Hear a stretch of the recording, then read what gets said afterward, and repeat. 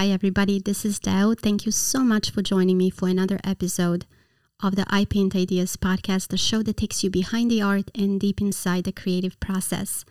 I am so happy that many of you have listened to the Art Trends episode, and thank you so much for the positive feedback about the idea of putting art on the continuum and looking at what art's point of view is. And one person even suggested that this can be a new art movement, Dadaism, which I thought was really cool. Thank you so much for saying that. I appreciate it so much. You know, it's hard for me to share my own stuff. It's a lot easier to share other people's stuff because the stakes are so much higher and the criticism cuts a lot deeper when it's your own.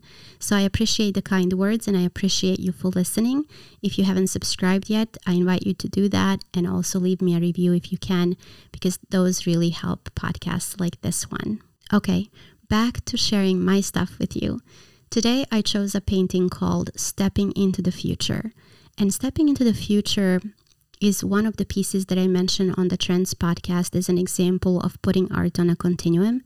In this case, it's moving along the time dimension because it is a future iteration of a painting that I made 15 years before. I talked more about the art continuum and what it is and how it works on the Dao Art Trends episode. If you haven't heard it, I'll put a link to it in the show notes.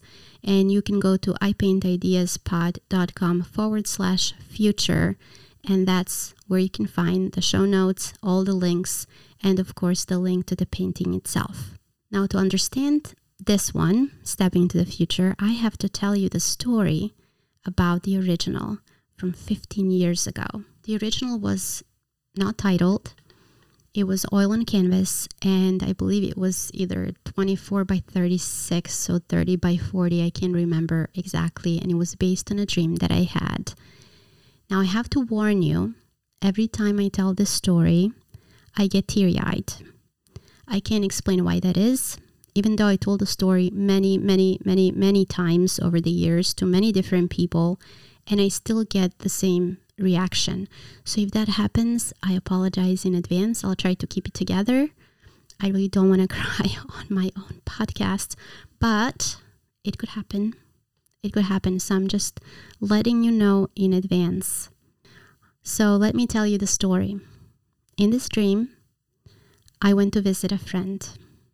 The friend is a real friend in real life, and she has a real gift for mediumship.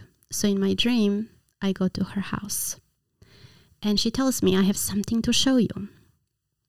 So in the dream, she guides me through her house to her living room. We go through her kitchen, we go through the dining room, and then we get to the living room. And now I'm looking at this room. It's her room, her house. And then suddenly the floor of that room changes. It turns like a turntable, and a new scene emerges. A different room emerges. It's similar to what you would see in theater production when they change sets quickly, like there is a turntable on the stage. So this is sort of like that. And now I'm looking at a different room altogether. It was a period piece, probably from, I don't know, 100 years ago, 200 years ago or something. It was beautifully decorated, beautiful furniture, not a thing out of place. And I saw a woman standing in the middle of the room. She was facing the door across the room, and I was standing behind her facing the door as well, so I could see her back. And once I saw her, I zoomed into her body so I can see the world from her point of view. I was still me, she was still her. We were not together or the same person. We were still separate, but I could see the world from her point of view. The door in front of us opened, and this man, also very well dressed, wearing this hat with a large brim. I couldn't see his face, but he stepped in through the door, and as soon as he stepped in, he pulled a gun and shot her. And that was maybe from like 6 feet away. So as soon as he crossed the threshold into the room, he pulled the trigger, and the bullet left the chamber and started to travel toward her. And when that happened, I zoomed out.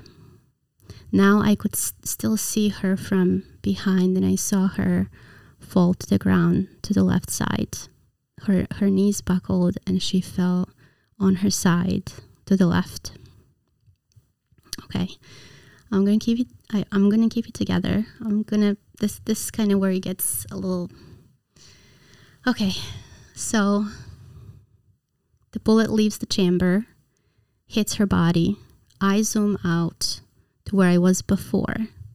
We're separate now. I'm behind her the way that I was to begin with, and I see her fall to the ground in slow motion. Her knees buckled and she fell to the left. And I think what makes me cry every time is that in that moment, okay, I can do this. I experienced a feeling of the sorrow of the world for losing her. And I have this reaction, you can probably hear in my voice. Every time I think about it, every time I speak about it. And then I woke up. And I woke up from that dream just crying, big tears rolling down my face. I don't know where it came from. I don't know what the dream means. Some friends suggested that was probably me and I was recalling a past life. I don't know. That's why I had that reaction. I don't know. But that was the inspiration for that original unnamed, untitled painting. And so that original painting showed her falling to the ground. And it was similar to Marcel Duchamp's Nude Descending a Staircase, number 2, if you remember that one. You could see her fall. I could see her from behind, kind of the view that I had, and her falling to the side in slow motion, frame by frame by frame. And it was very abstracted. And I also added the brim of a hat in that picture. I didn't see her face. I didn't see his face. I don't know who they were. But that was the original painting. And then, a couple of years later, that painting, that original painting, was violently destroyed by someone, not me, on purpose. Long story for another day. She was punched. The canvas was torn to shreds. Stretch bars broken and twisted. She was thrown against the wall, damaged beyond repair. So I tried to save a little piece of it. I wanted to cut a little square out of the canvas so I could keep that. And then somehow I lost that too. It just disappeared as if by magic, never to be seen again. So it was sort of like not meant to be. Very interesting how that worked out considering what the subject matter was. And so I debated with myself if I should redo it because I liked the painting. It was important to me. I thought it was probably the best one I did up to that point. I liked the colors. I liked the technique. I liked the composition. I liked everything about it. And of course, the subject matter was essential to me because it was such an emotional experience. The dream, the creation, the destruction of the painting. Anyways, decades later, I guess decade and a half later, I decided that I would redo it. But this time, I was going to resurrect her. So instead of her falling to the ground, I was going to make her step into the future, right? Instead of her dying in front of me, I was going to make her get bigger and more significant than she ever thought possible, ever she could be. And so that's what I did. So this is a pretty big painting. Stepping into the future is a pretty big painting. It's 5 feet by 8 feet because I wanted her to be 8 feet tall. And for friends who are using metric system, that's 1.5 meters, give or take, by almost 2.5 meters. So she's pretty big and tall, and she lives in my hallway now, which is 14 feet ceiling. She's about 2.5 feet off the ground, so the top of it is like over 3 meters, 11 feet or something. So she's towering. And that's where she is now. I see her every day, and that makes me happy to see her stepping into the future. She's an inspiration to me. So let me tell you a little bit about how I made it. I love to be congruent with my art and the message because, of course, the art is communicating an idea.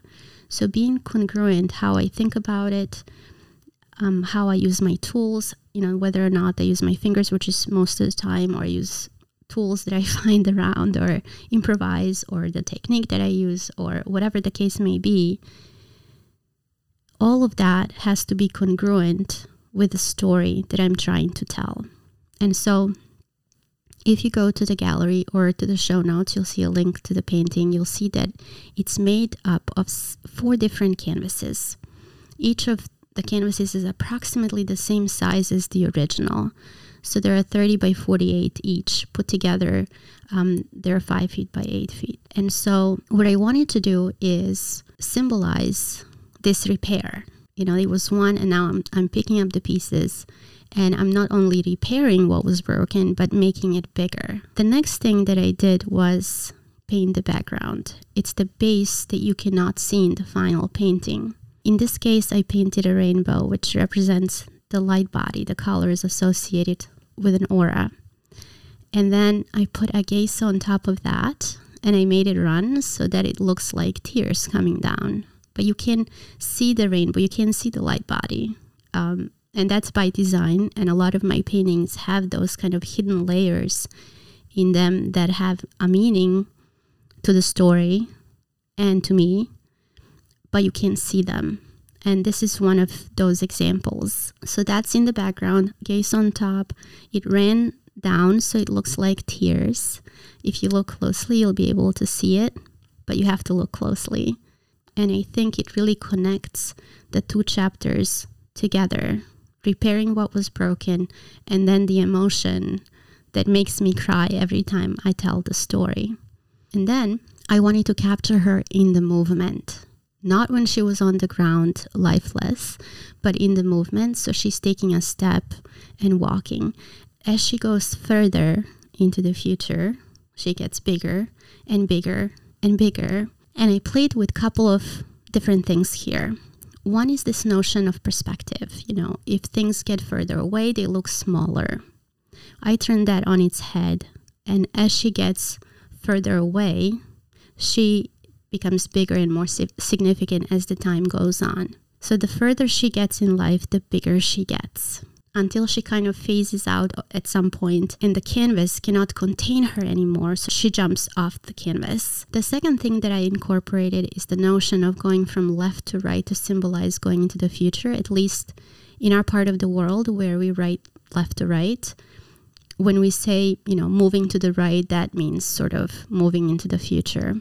So I turned that on its head as well, and I made her go from right to left, not only reversing and repairing what happened in the past, in the original, but also a nod to the original, because if you remember, she fell to the left. So I kept that same parallel there. So I left it like that for a while. I thought it wasn't finished. It just wasn't finished yet. And that's what happens to me if I make something and I look at it and I feel it's not ready, I don't sign it.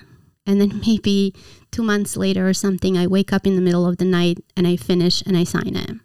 If I feel that it's completely finished, then I sign it. So I left it like that for a while, probably give or take 6 months unsigned. And then I talked about it with my friend, my dear friend Label, who is a writer. And we often talk about, physics and art and screenwriting and storytelling. And we had a really great discussion about it. And then he played back for me what he got out of the painting. And listening to his experience with it, I knew it was done. And actually this feeling that the painting is not done yet is actually part of the story, because there is a lot of future that will be written for her.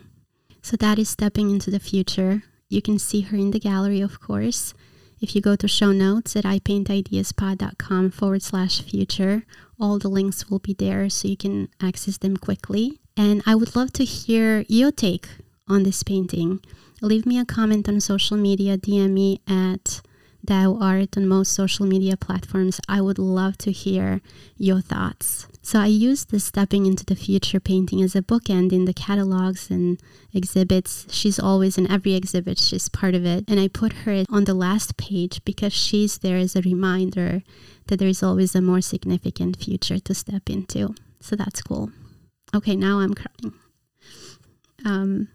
I'll just leave it here. Of course, thank you so much for listening to my story. Make sure to subscribe to my podcast if you haven't already, and please leave a review.